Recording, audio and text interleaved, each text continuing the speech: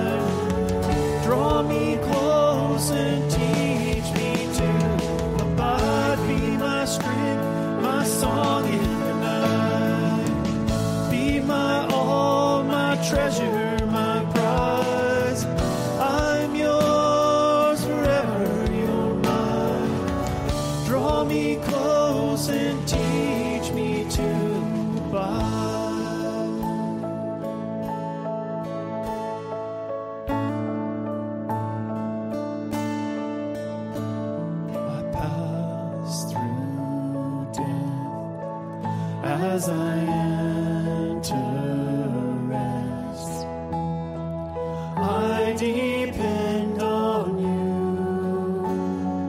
I depend on you for eternal life, to be raised with Christ. I depend on you.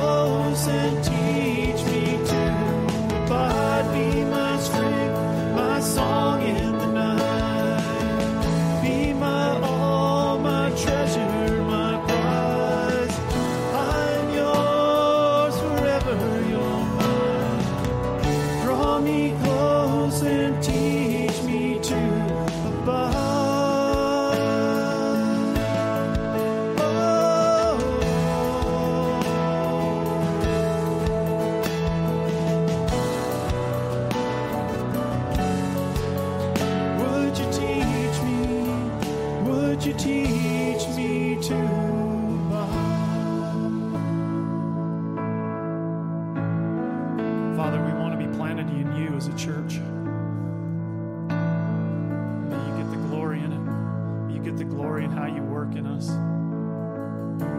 Let's pray this prayer. And I depend on you. I depend on you. I depend on you. I depend on you. I depend on you.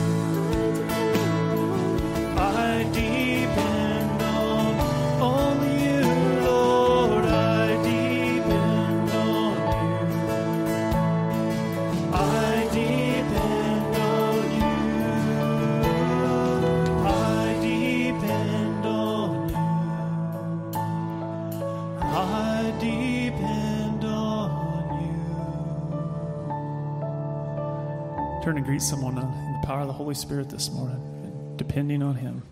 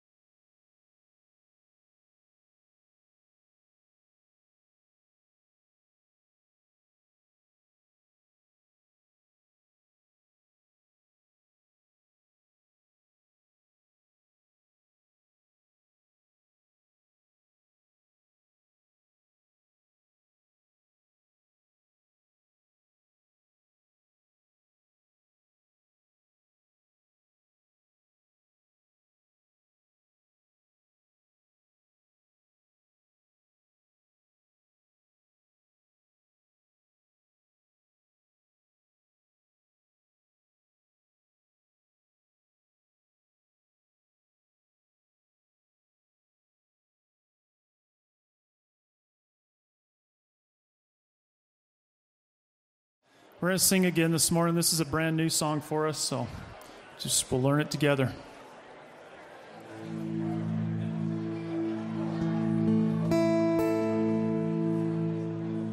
When the sun comes up, satisfy us, for the day has passed us by. Before our hearts forget all your goodness, satisfy us with your love. There's a new one, as I mentioned before, but it's right out of Psalm 90, so let's learn it together and sing it back to our God.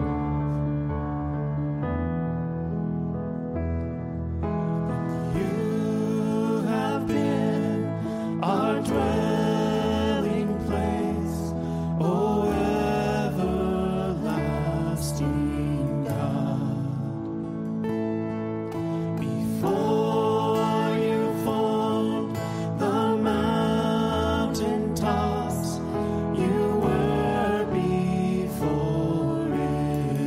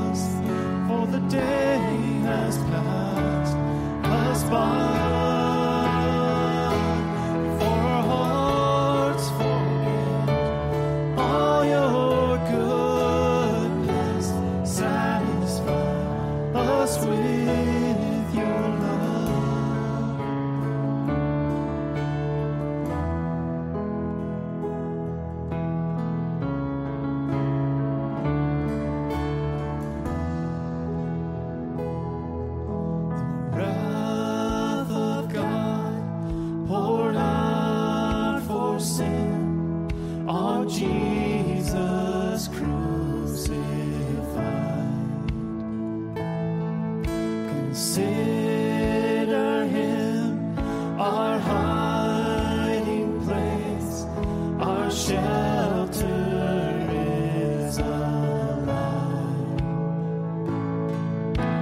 because he lived and died for us. When the sun comes up, satisfy us, for the day has passed us by. For our hearts forget all your goodness, satisfy us with your love. Teach us, Lord, to number our days on earth. Give us more wisdom in the secret heart as you display amazing grace through Jesus Christ for us. Sing that again. Teach us, Lord, to number our days on earth and give us more wisdom in the secret heart as you display amazing grace through Jesus Christ for us.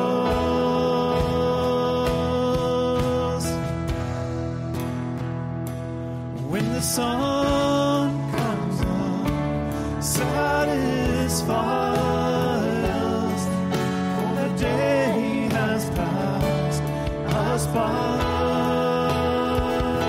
Before our hearts give up, Spirit fill us, satisfy us with your love. When the sun comes up, satisfy us, for the day has passed us by. Before our hearts forget all your goodness, satisfy us with your love. Satisfy us with your love. Satisfy us with your love.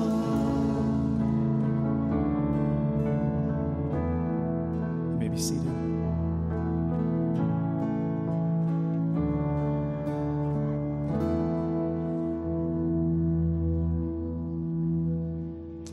Good morning. We should spend some time praying together.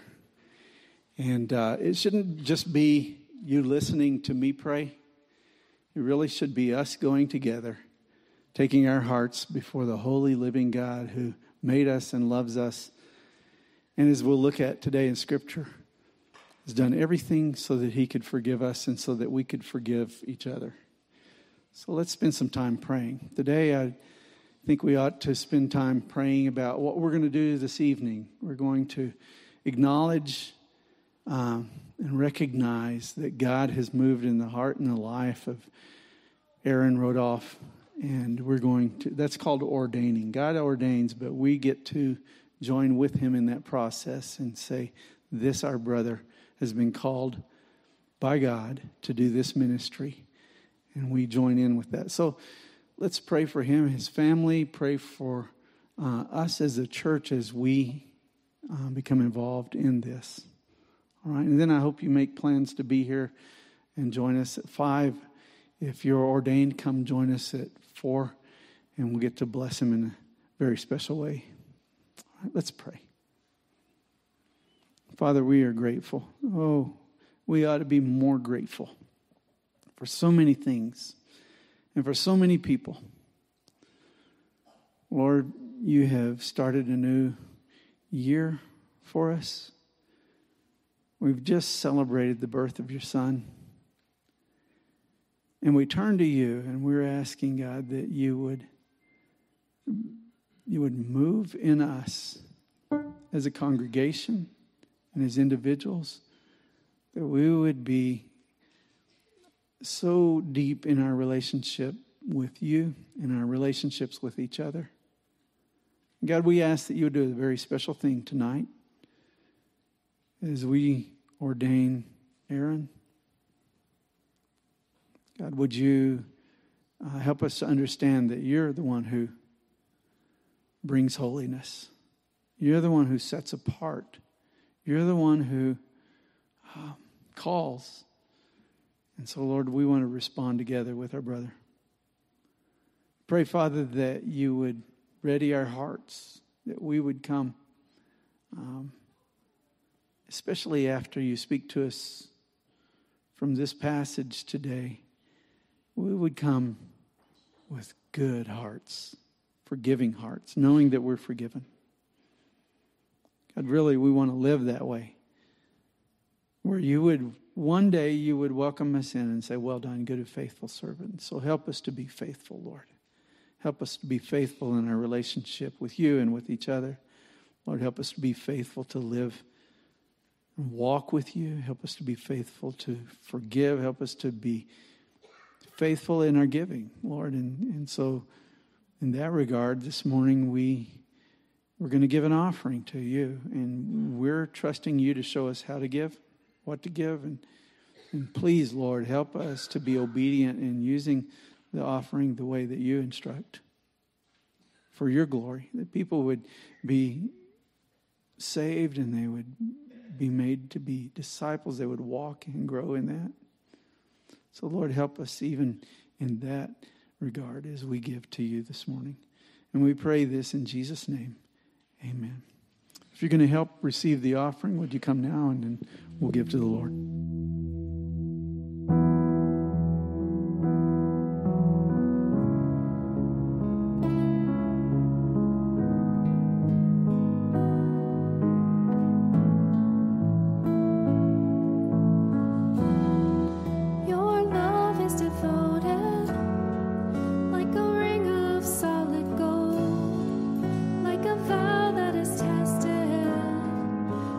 Covenant of old.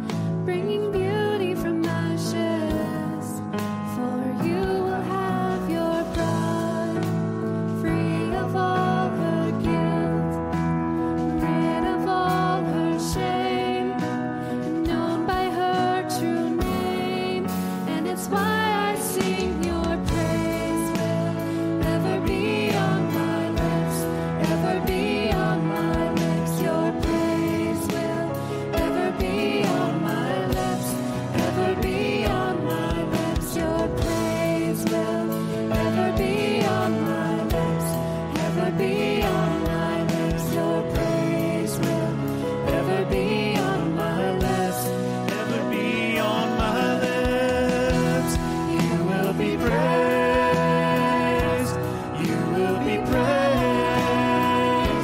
With angels and saints, we sing worthy are you, Lord. You will be praised. You will be praised. With angels and saints, we sing worthy are you, Lord. And it's why I sing your praise will ever be on my lips, ever be on my lips. Your praise will ever be on my lips, ever be on my lips. Your praise will ever be on my lips, ever be on my lips. Your praise will ever be on my lips, ever be on my lips.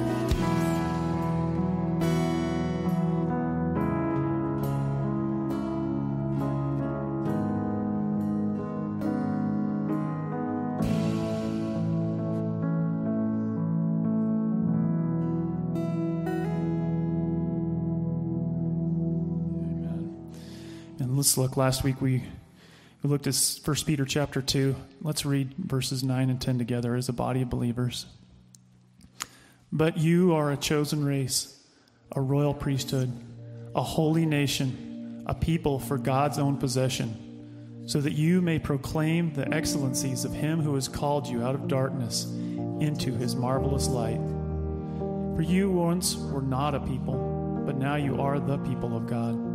You had not received mercy, but now you have received mercy. As we heard this last week, the bottom of verse 9 talks about how we are chosen to proclaim the excellencies of him who has called us out of darkness. And may that be just a mark of us as a church, that we're constantly proclaiming his excellencies, that his praise is ever on our lips. And then to drop down to verse 10 and think about how we were once not a people. And this next song talks about how we were hopeless, we were desperate, we were slaves to the darkness, we were prisoners, and we needed bought. And so let's rejoice in the cross that has turned us from not a people to the people of God.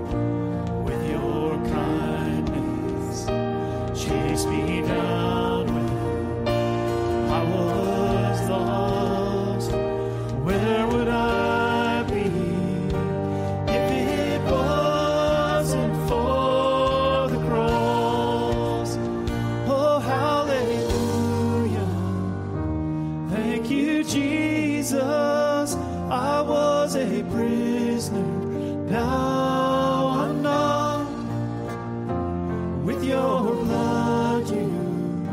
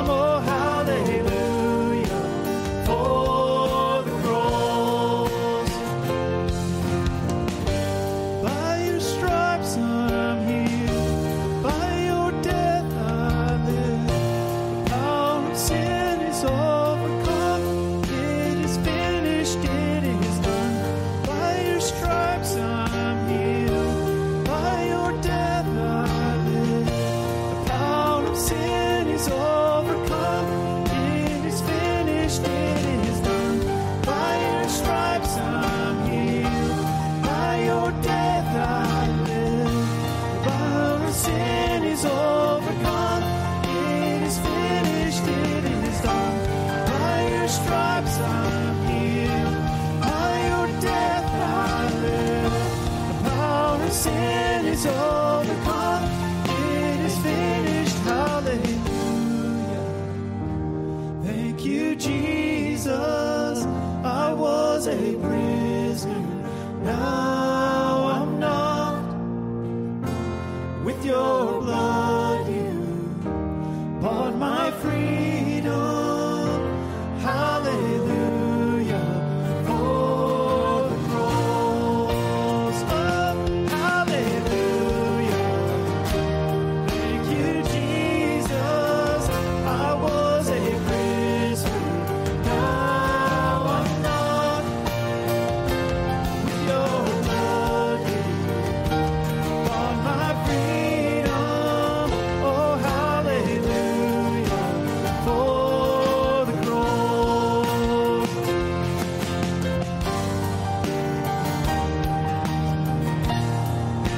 Thank you for the cross, making you us your people. Let's sing this together again. Oh, hallelujah. Thank you, Jesus.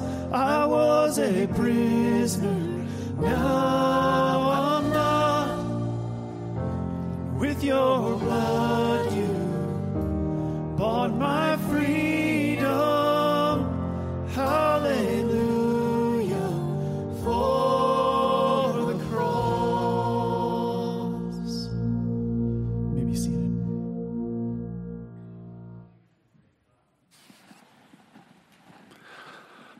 All right, kids, third grade and under can go to Super Church if they'd like to. And good morning to the rest of you. There we go. Glad you're here this morning. For those of you I haven't got to meet, I'm sorry I haven't got to meet you, but my name is Mike Cooper. I'm a senior pastor, and I would love to get to meet you. So if you have any time after church and would like to meet me, please let me know. I'll be right down here, as a matter of fact. Take your Bibles and turn over to Matthew chapter 18 with me this morning. It's an incredible song. Love to sing that song. I love to just think about what Christ has done for us and to sing hallelujah. We should say that more often, Hallelujah for the cross. Hallelujah for God's love. Hallelujah for God's sacrifice. Hallelujah for God's salvation. Just hallelujah for what God has done. And it's amazing God. And we need him so much. There's just some times in my life where it just kind of builds up in me again and goes, you need me, right? We need him. I know we get through the day without him sometimes, many times, but man, there's such a deep need for Jesus in our lives, and not just to kind of have something to say, I guess. Sometimes I wonder what we're doing with our walk with Christ. What is it about Christ, and why would we want him, and how's he impacting our life, and is he making a difference? Because he's all the difference if you look to him. If you think about him, he's all the difference, and he transforms us inside and transforms us outside and gives us wisdom, gives us grace. Matter of fact, some of the things I've been thinking about a lot lately is just joy and hope. And what does that look like?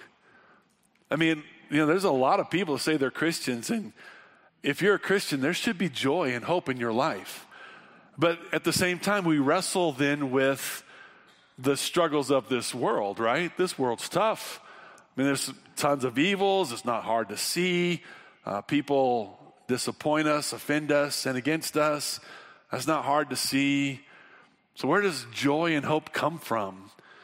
Well, truth be known is security, right?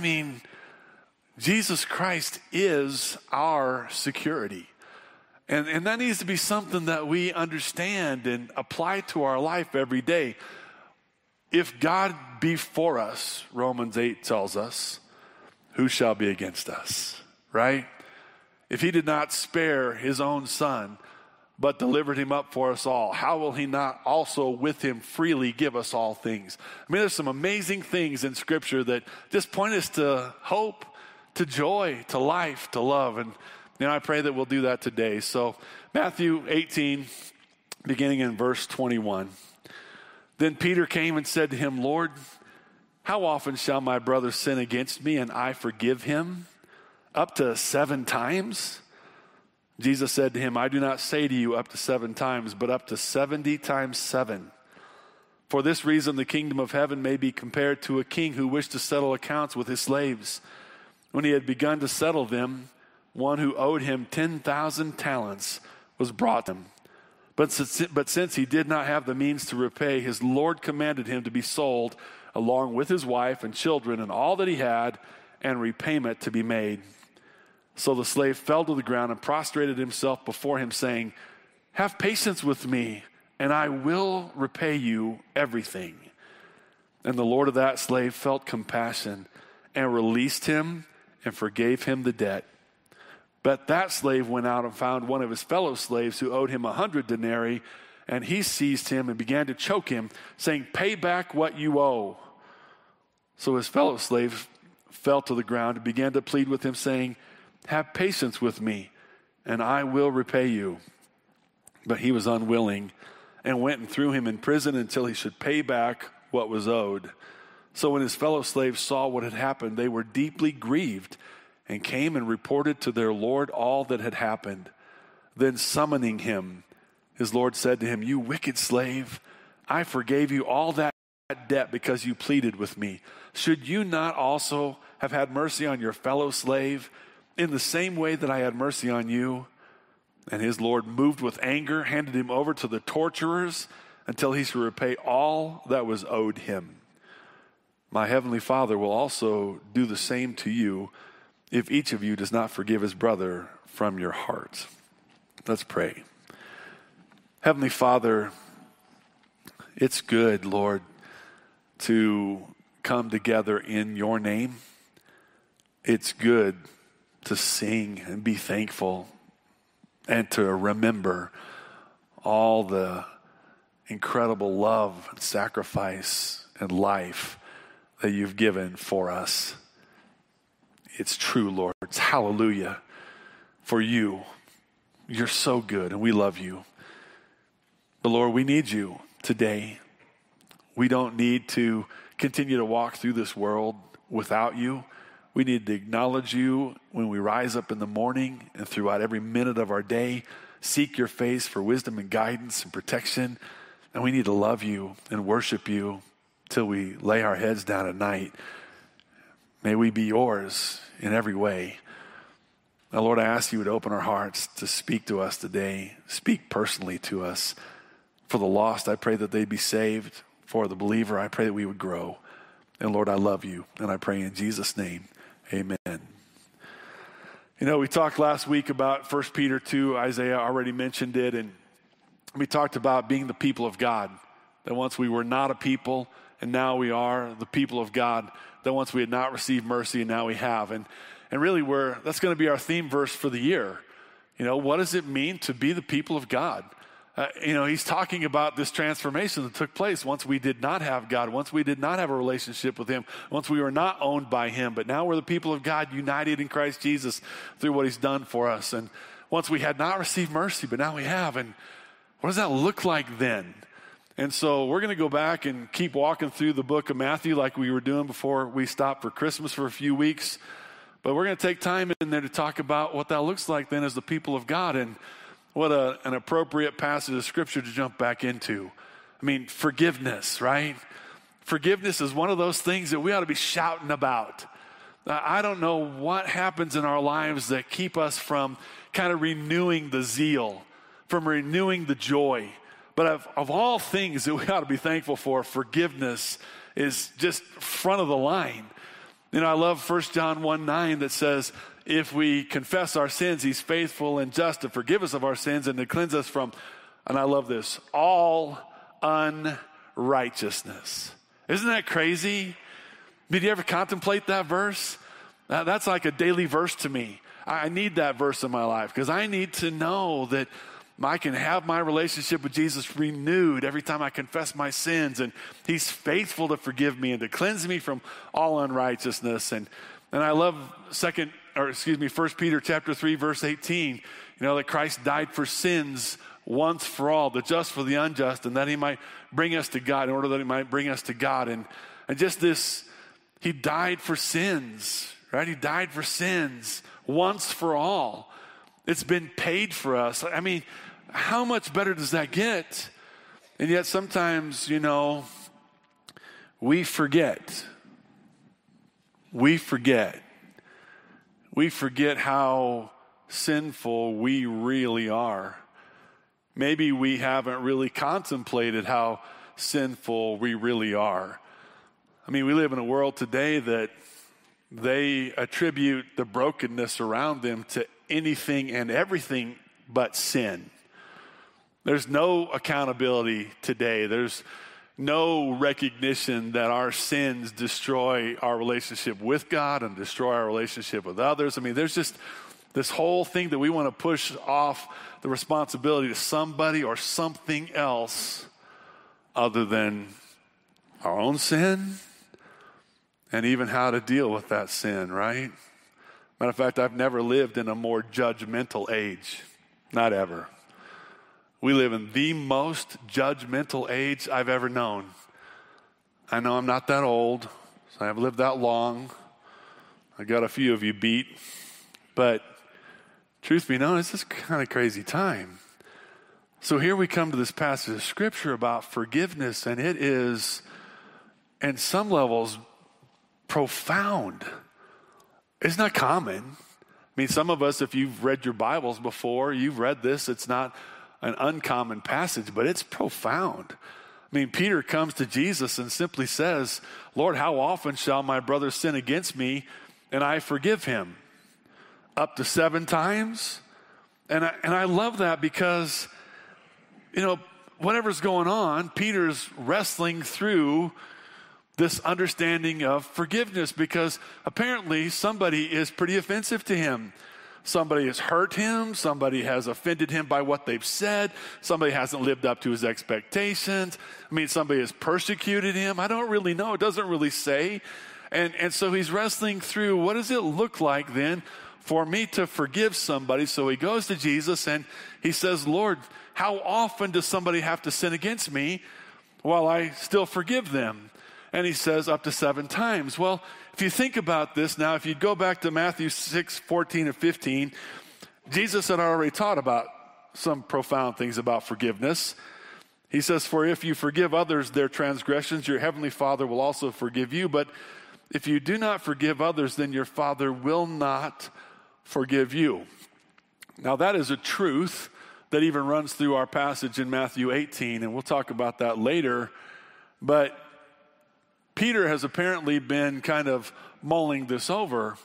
Like, I have to forgive, or God won't forgive me, but how much, Lord?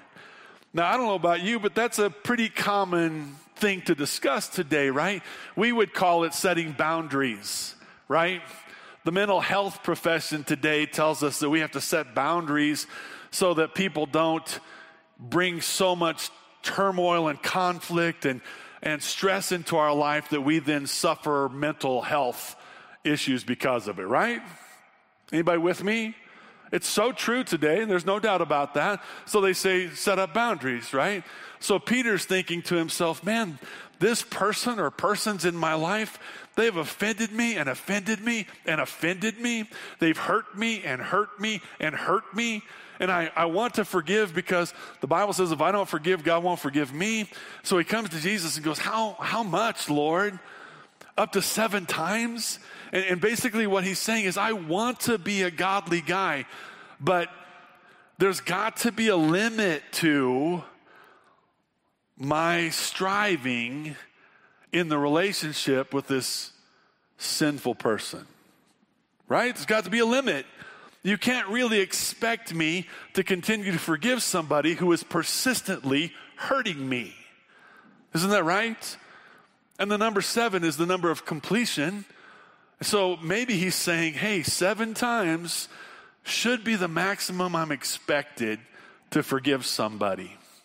And so we would, for the most part, agree with this guy as he's writing this out and asking Jesus. We would agree with him saying, Well, of course there's got to be a stopping place where we protect ourselves from those that hurt us. Right?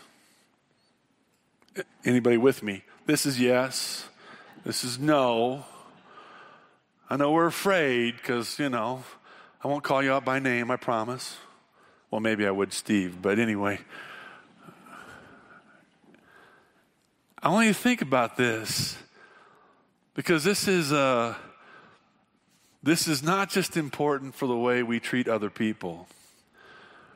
This is important for us to understand what it means to walk with God. This is important for us to understand what it means to be the people of God. This is important for us to understand what it means to have peace in our own lives, whereby we experience the security of God. I mean, this is a big deal. And Peter's asking a legitimate question. How much do I have to put up with? How much do I have to walk through? How much do I have to give? How much do I have to surrender? And listen now, how much do I have to trust God with in my life? Right? And Jesus, man, he says some shocking things, and this is one of them. Verse 22, Jesus said to him, I do not say to you up to 7 times, but up to 70 times 7. Now, I know some translations say up to 77 times. I know some of you pragmatic people go, is it 7 times 70, 490? Is it 77? Which one is it? Please stop. That's apparently something that's a little difficult to translate, but you know what he's saying? He's saying, I don't care how many times they sin against you, forgive them. I don't care if it's 77 or 490 or 4,900 or 4,900,000. It doesn't really matter. Forgive them. Jesus says, no matter what they do to you, forgive them. And we go, what? What about my mental? What about my self-preservation? What about me making sure that I keep all the riffraff away from me so that I have a successful life? Well, what about it? Do we not have a God who's in heaven? Is our faith not in the living one who loves us and gave his life for us? Is our peace, is our life, is our hope dependent on our preserving our mental health, or is it dependent on following the living God who has life and peace in abundance for us? I know there's some hard things that God calls us to, but listen as we go through this, because Jesus didn't leave that statement there on its own. Thankfully, he takes us to this incredible explanation through this parable. And so in verse 23, it says, for this reason the kingdom of heaven may be compared to a king who wished to settle accounts with his slaves. Now that's pretty profound, because many of the parables that Jesus shared are about the kingdom of heaven, but excuse me, this one is in particular about a king and about his people.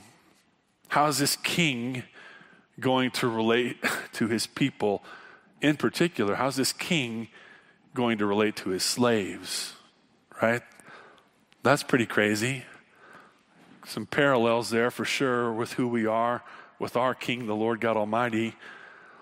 But he says, when he had begun to settle them, one who owed him 10,000 talents was brought to him. Now, there's a couple of pretty, I guess, shocking things even in that. The first shocking thing is not the amount of money. We'll talk about that in a minute. But the first shocking thing to me is that this king would have given any kind of resources to a slave. That's pretty phenomenal to me. Slaves had no rights. They couldn't expect to have their own properties and things like that. They belonged to the king. But apparently this king had been incredibly gracious to this slave. I mean, abundantly gracious, more gracious than we could possibly imagine. And as we look at this parable, obviously we're talking the king being the Lord God Almighty, and they're talking about the slaves being those of us who know him and walk with him, or just those of us who have been created by him. The truth be known is that God is this incredibly gracious God to us.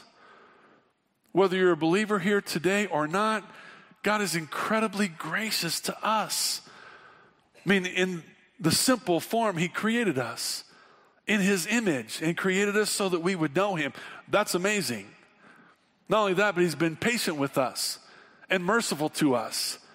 And our health and our homes, our jobs, our families, the many blessings that we could list today have all been graciously given and abundantly supplied to us. I mean, this is shocking to me that somebody so undeserving would have been given this incredible grace and help from the king, though he didn't deserve any of it. But the other part that's so shocking to me is the amount that he'd been given. A talent of silver was worth 6,000 denarii. A denarius, in a very simple form, was 1 day's wage. 1 day's wage. So 6,000 days' wages in 1 talent. So 1 talent is worth about 16 to 18, 19 years worth of wages. Just 1. So then if you figure 10,000 talents, you could figure out this number if you wanted to, but it would translate into today's finances as like zillions. A number so large that you can't even really comprehend it. I mean, what he's saying here is this slave owed a debt that he could never have possibly paid. Not ever. I know we might want to say to ourselves, well, that's unreasonable. There's no way this king ever lent this guy this kind of money. He's never been that gracious to this guy. This is a parable. This isn't about a true person. This is a story given by Jesus to show us a spiritual truth. And what Jesus is saying is this slave that he's dealing with, this king is dealing with, owes a debt that would never humanly be possible to be paid no matter what. No chance. And oh yeah, that's the debt that we owe God for our sin.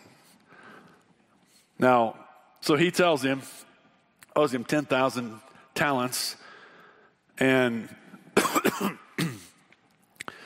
he demands that he repays this, and when he says he can't repay it, the king commands that he be sold, his wife be sold, and his children be sold. Now, the only thing worse than being the slave to the king is being sold to worse masters. You one way, your wife another way, your kids another way, your family ripped apart to pay back your debt. And this guy does the only thing he can do. He literally grovels before the king. He falls face down before the king and he just cries out, "Have patience with me. I'll repay you everything." Now, this guy, he must not be thinking, because it's almost irrational for him to even ask for this type of response from the king, because the king has already shown him patience beyond what patience should show, right? If you got that kind of debt, he's been helping you and helping you and helping you and helping you and helping you. You've been insensitive to him. You've been inconsiderate to him. You've not thought about the king. You've just taken and taken and taken. You've been rebellious and not repaying. I mean, gosh, come on. This guy's not been a picture of this wonderful person in relationship to this king. And now he finds himself in deep trouble, and all he says is, "Be patient with me." None of us would want to be patient with this guy. He doesn't deserve it at all. I mean, the time for patience was over. And give me time to repay you? You're not going to live long enough for that. There's no chance that this guy's humanly going to repay him. There's just absolutely no chance. I mean, it's like the most pathetic thing to be asking for what you don't deserve, to be groveling, to be crying out, to be so broken without hope that you're on your face. I've only seen that ever in my life once. I've never seen anybody grovel except one time. We were in Zambia and sitting in the office with the pastor and the heads of the orphanage that we worked with, and there was a mother in there whose daughter had been taken to the orphanage because in Africa, if you don't have anything, you don't have anything. I mean, there's no welfare system. So when you have children and you're a widow and you don't have any food, your children don't eat. So in order for them to have food for their children, sometimes they'll put them in an orphanage. And it's a miserable thing for a parent to do. It's a miserable thing for the children to do, but sometimes that's what they do. Well, this mother had put her children in this orphanage, and one of the daughters had been just so rebellious and so ugly and so nasty that they'd brought this mother in and said, we're going to have to kick your daughter out of our orphanage. We can't deal with her anymore. And this woman got down on her knees and crawled across the floor on her knees and fell at the feet of the director of this orphanage and wept and said, please, please, please, how am I going to feed my child? How am I going to take care of her? She's going to die on the streets. It was incredibly humbling. That's what this guy's doing. He doesn't deserve it. But he doesn't have any alternative either. There's no other hope for salvation for him but to cry out for this king to be patient, this king to give him time. And the whole crux of this whole lesson, the crux of this whole parable is in verse 27. It says, then the Lord said to that slave, and the Lord of that slave, felt compassion and released him and forgave him the debt. If there's anything more shocking than Jesus saying, not 7 times, but 70 times 7, it's the king feeling compassion for a man that not in any sense deserved it and releasing him from the bondage that he should have been held in and forgiving his debt. It's incredible to me. I mean, it's incredible to me. It is the crux of the gospel of Jesus Christ.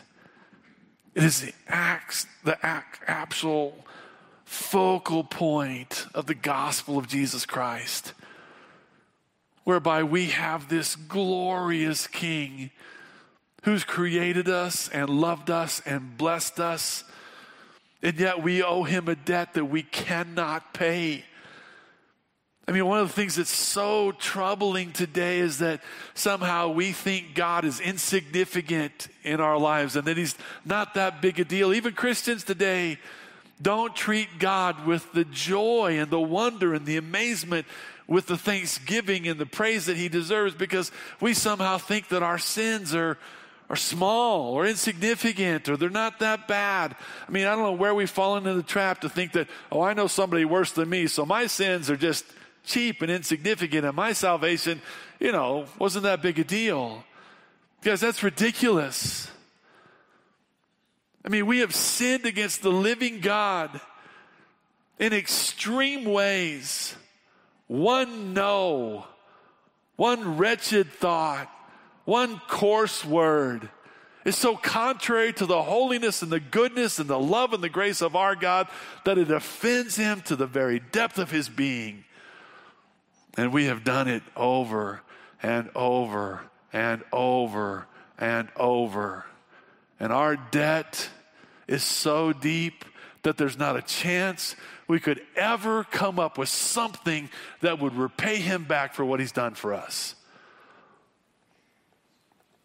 But then there's the compassion of our King who made a way Who made a way for us to be forgiven? Right? He paid the price through Jesus Christ our Lord. He paid the price that you and I owe. Well, Jesus didn't finish there. This passage would be a lot less convicting if he had finished there. But he says in verse 28, but that slave went out and found one of his fellow slaves who owed him 100 denarii. And he seized him and began to choke him, saying, pay back what you owe. It's crazy to me. That slave left the presence of this king who had poured out his compassion upon him and set him free from his bondage and forgave his debt, and immediately found one who owed him like 3 months, 4 months back wages. It's like 160 thousandths of what the other guy owed. Some crazy number like that. He goes out and finds him and he begins to choke him out. I mean, can you imagine? So upset that he begins to choke the life out of this guy, saying, pay me back what you owe. Now, what's so crazy about this is this guy does exactly the same thing that this first slave did. He realizes he can't pay back those 3 or 4 months' wages, so he falls on his face and he says, be patient with me and I'll pay you back. It's verbatim what the first slave did. And you would think that maybe this guy would snap out of it, right? Snap out of it and go, oh, absolutely. I've been forgiven so much that of course I'll forgive you. Why wouldn't I? But that's not what happens here. The Bible says in verse 30, he was unwilling and went and threw him in prison until he should pay back what was owed. Incredible.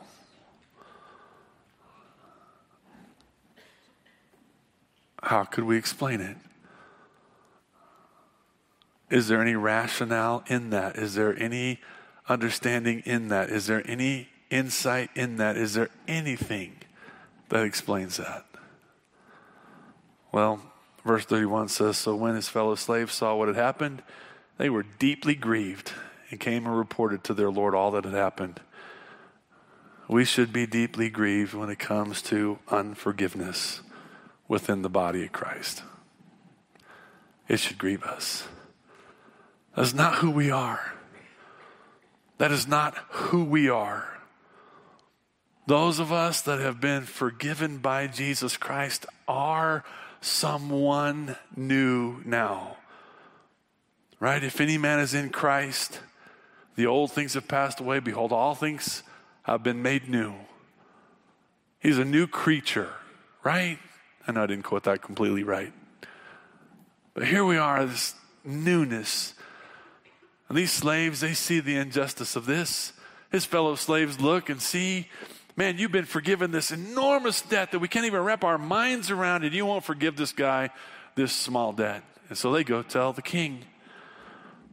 And the king summons him. And his Lord said to him, you wicked slave, I forgave you all that debt because you pleaded with me. Should you not also have had mercy on your fellow slave in the same way that I had mercy on you? And his Lord, moved with anger, handed him over to the torturers until he should repay all that was owed him. Is that not incredible? But is that not just? I mean, here we read these amazing things that this king has done. And we come to this place where this man that's been forgiven all this debt has then basically spit in the king's face and said, it doesn't matter what you've done for me. I'm not going to treat people the way you've treated me.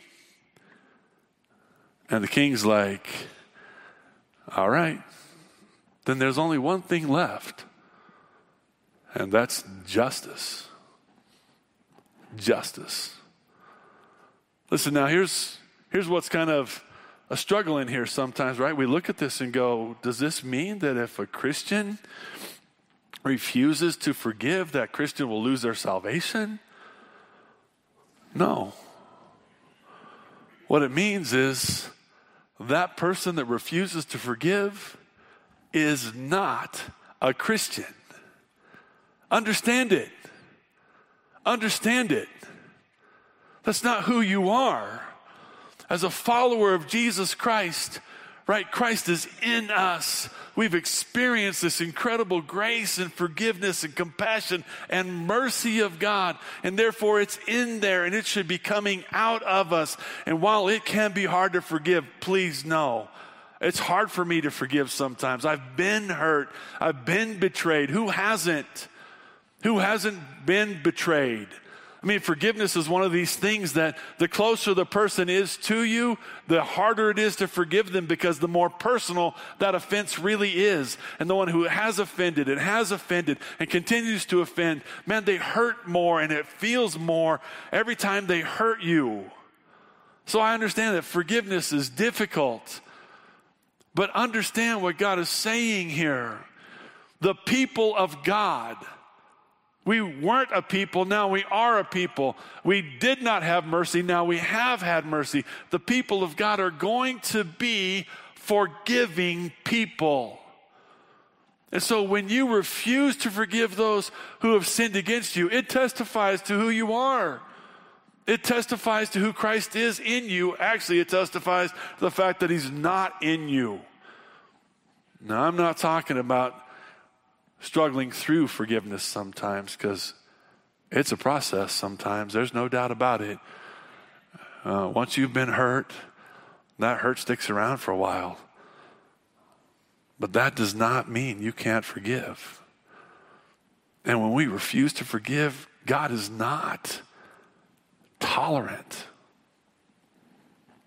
It's not. His forgiveness upon us is conditional to some degree at this place. It says, if you won't forgive, I won't forgive you.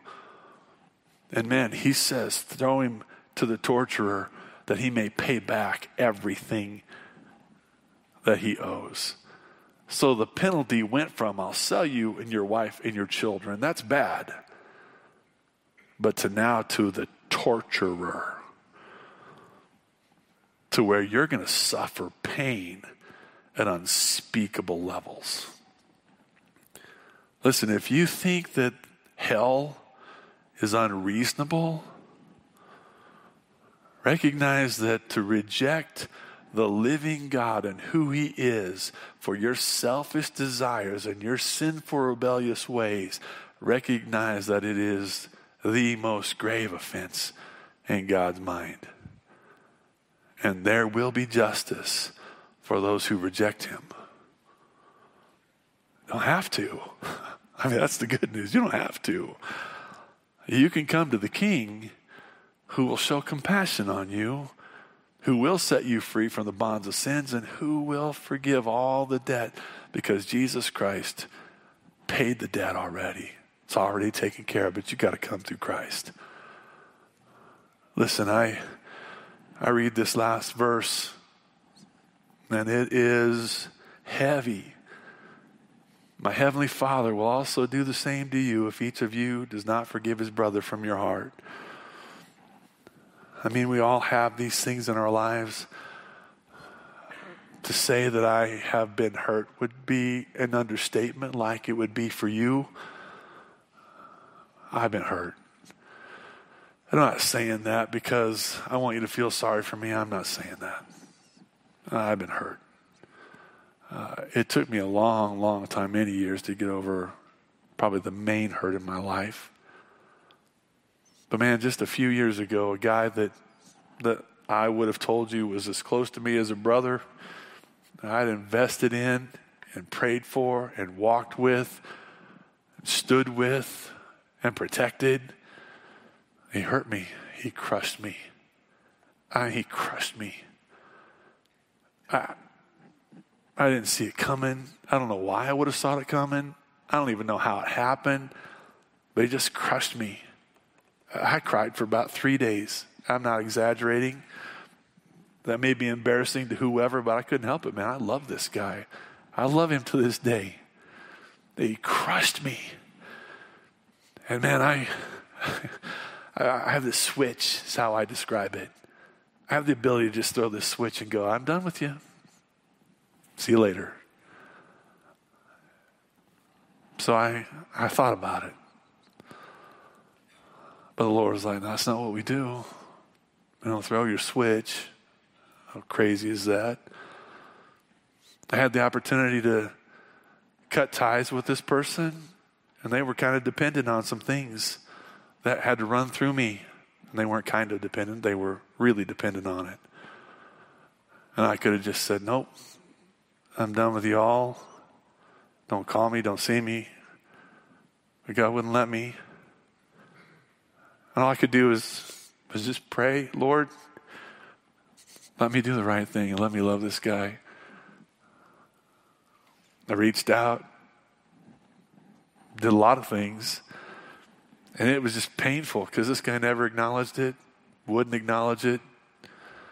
It just hurt me so deeply.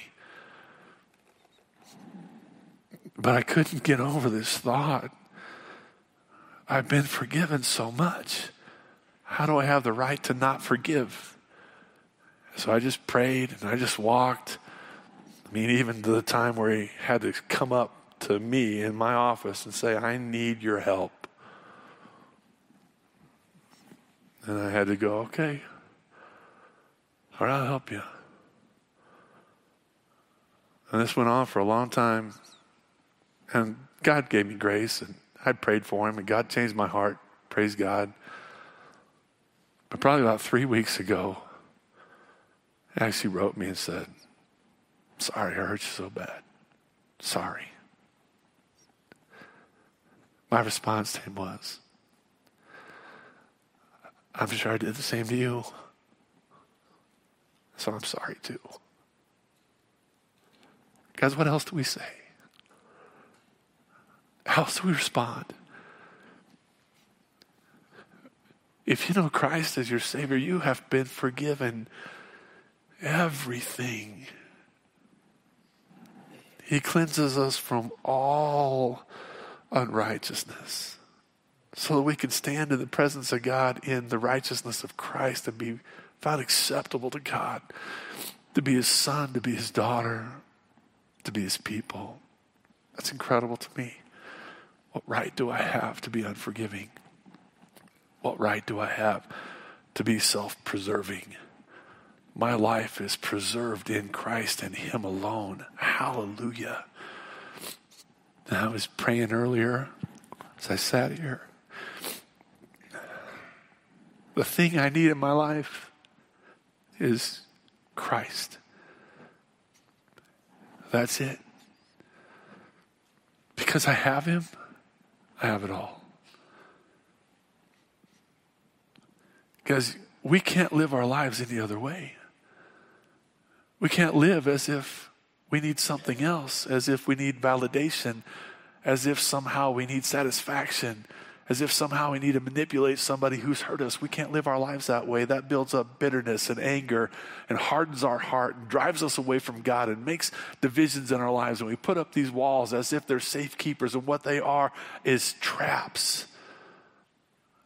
And we are in the trap. Forgiveness sets us free to love others and to love God the way we've been loved by him. If you're a follower of Christ here this morning, is there anyone or anything in your life that you have just set your traps up against and it's keeping you from being free in Christ? And would you say, Lord, I forgive them because you've forgiven me? If you're here and you don't know Christ as your Lord and Savior, then forgiveness is through Christ, and he'll forgive all of it. He is the King that when you cry out, I have no other recourse, I can't pay you back, but I'm asking you to forgive me through Christ. He's the King that has compassion, and he will forgive you.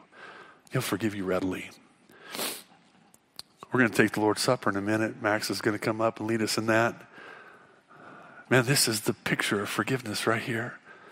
Christ's broken body and shed blood. Let me pray, and then let's worship him and respond to him as we take this Lord's Supper today. Let's pray. Heavenly Father, thank you for your grace. I, Lord, am a sinner, and I'm sorry. And I am so grateful for Jesus for stepping in and taking the punishment I deserve, so that as I come to him by faith, I can be forgiven. And I'm so thankful, Lord, you don't let us hold bitterness, that you'll do everything you can to work that bitterness and unforgiveness out of us. But I pray you'd do a work in us where we would give it up willingly, freely. I pray for those that don't know Christ as Lord and Savior here today, that they believe now, and that you would come into their life through the Holy Spirit, make them new, dwell with them. Lord, we love you, and we give you praise for your goodness, and we pray in Jesus' name. Amen.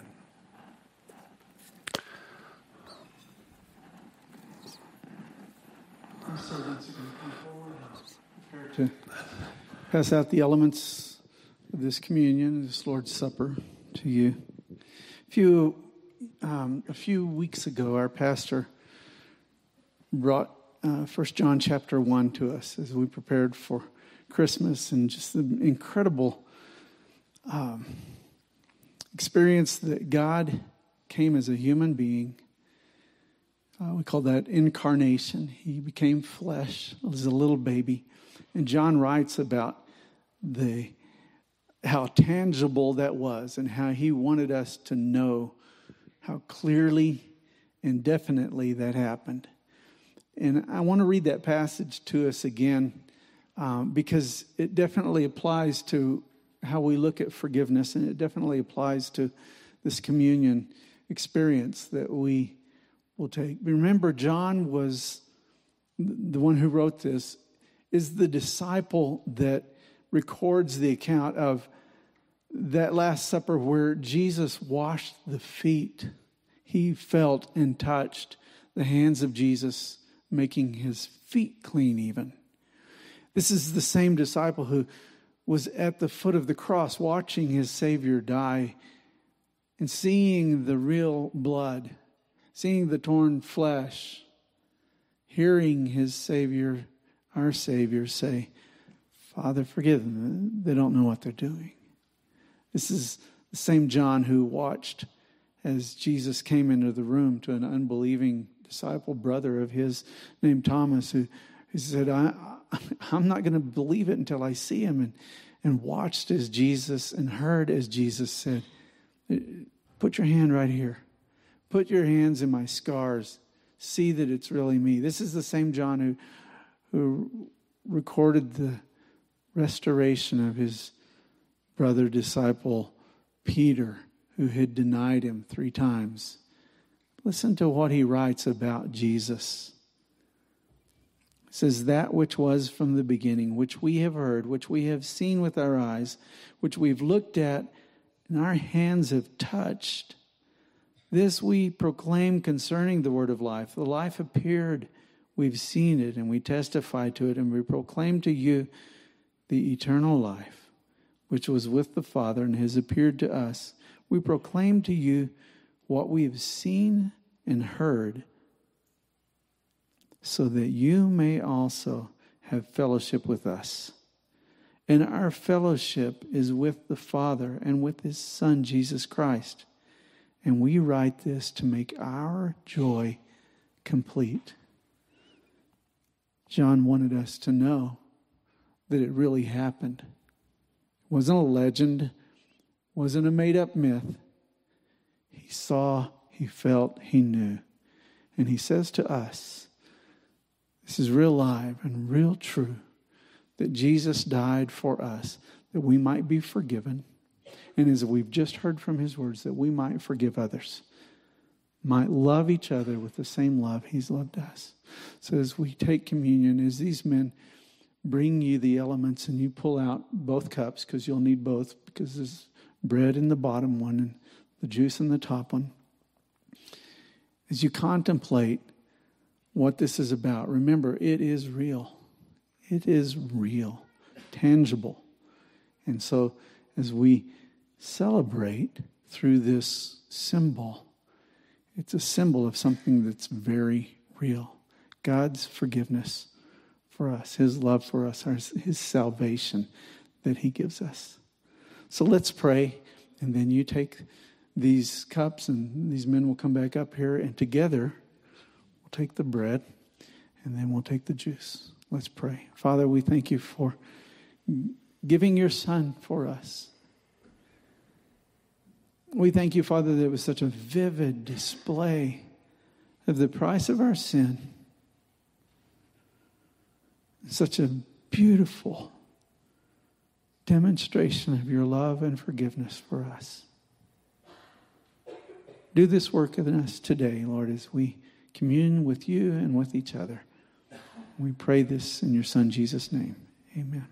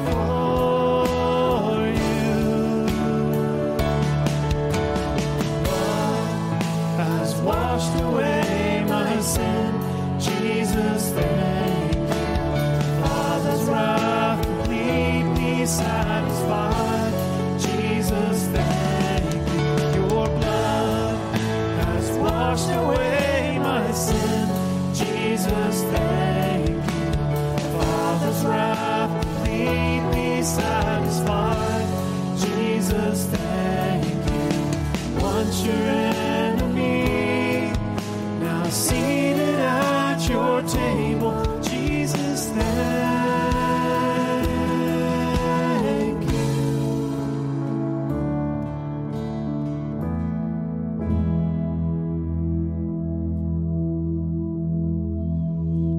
We read in Matthew that while they were eating, Jesus took the bread, and when he had given thanks, he broke it, and he gave it to his disciples, saying, "Take and eat. This is my body." Aaron, would you lead us in a prayer of thanks? Thank you for breaking your body for us, Jesus. Thank you that we can stand on this and remember it, and rejoice in it, and worship you, and fall down before you in gracious gratitude, knowing that you wanted us and you gave yourself for us. Body of Christ.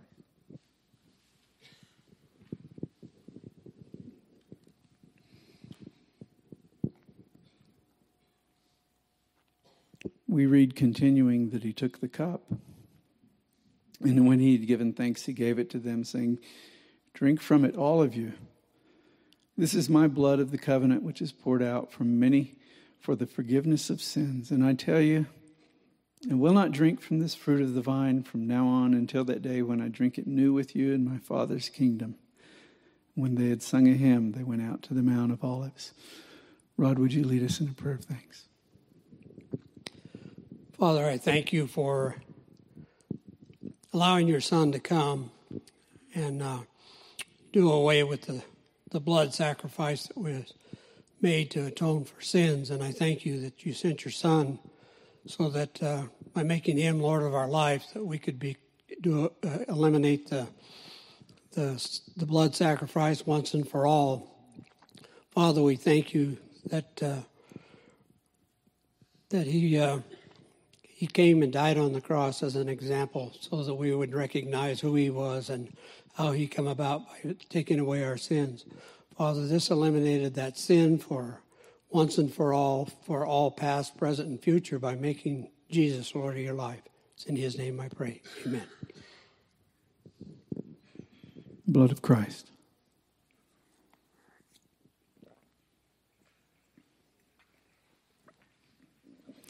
How about we all say together, Jesus, thank you. Jesus, thank you. Father, we do thank you. We give you our gratitude. We give you our lives. Live in us, Father. Help us to walk well with you and with each other, forgiving each other, loving each other. And we pray this in your Son, Jesus' name. Amen.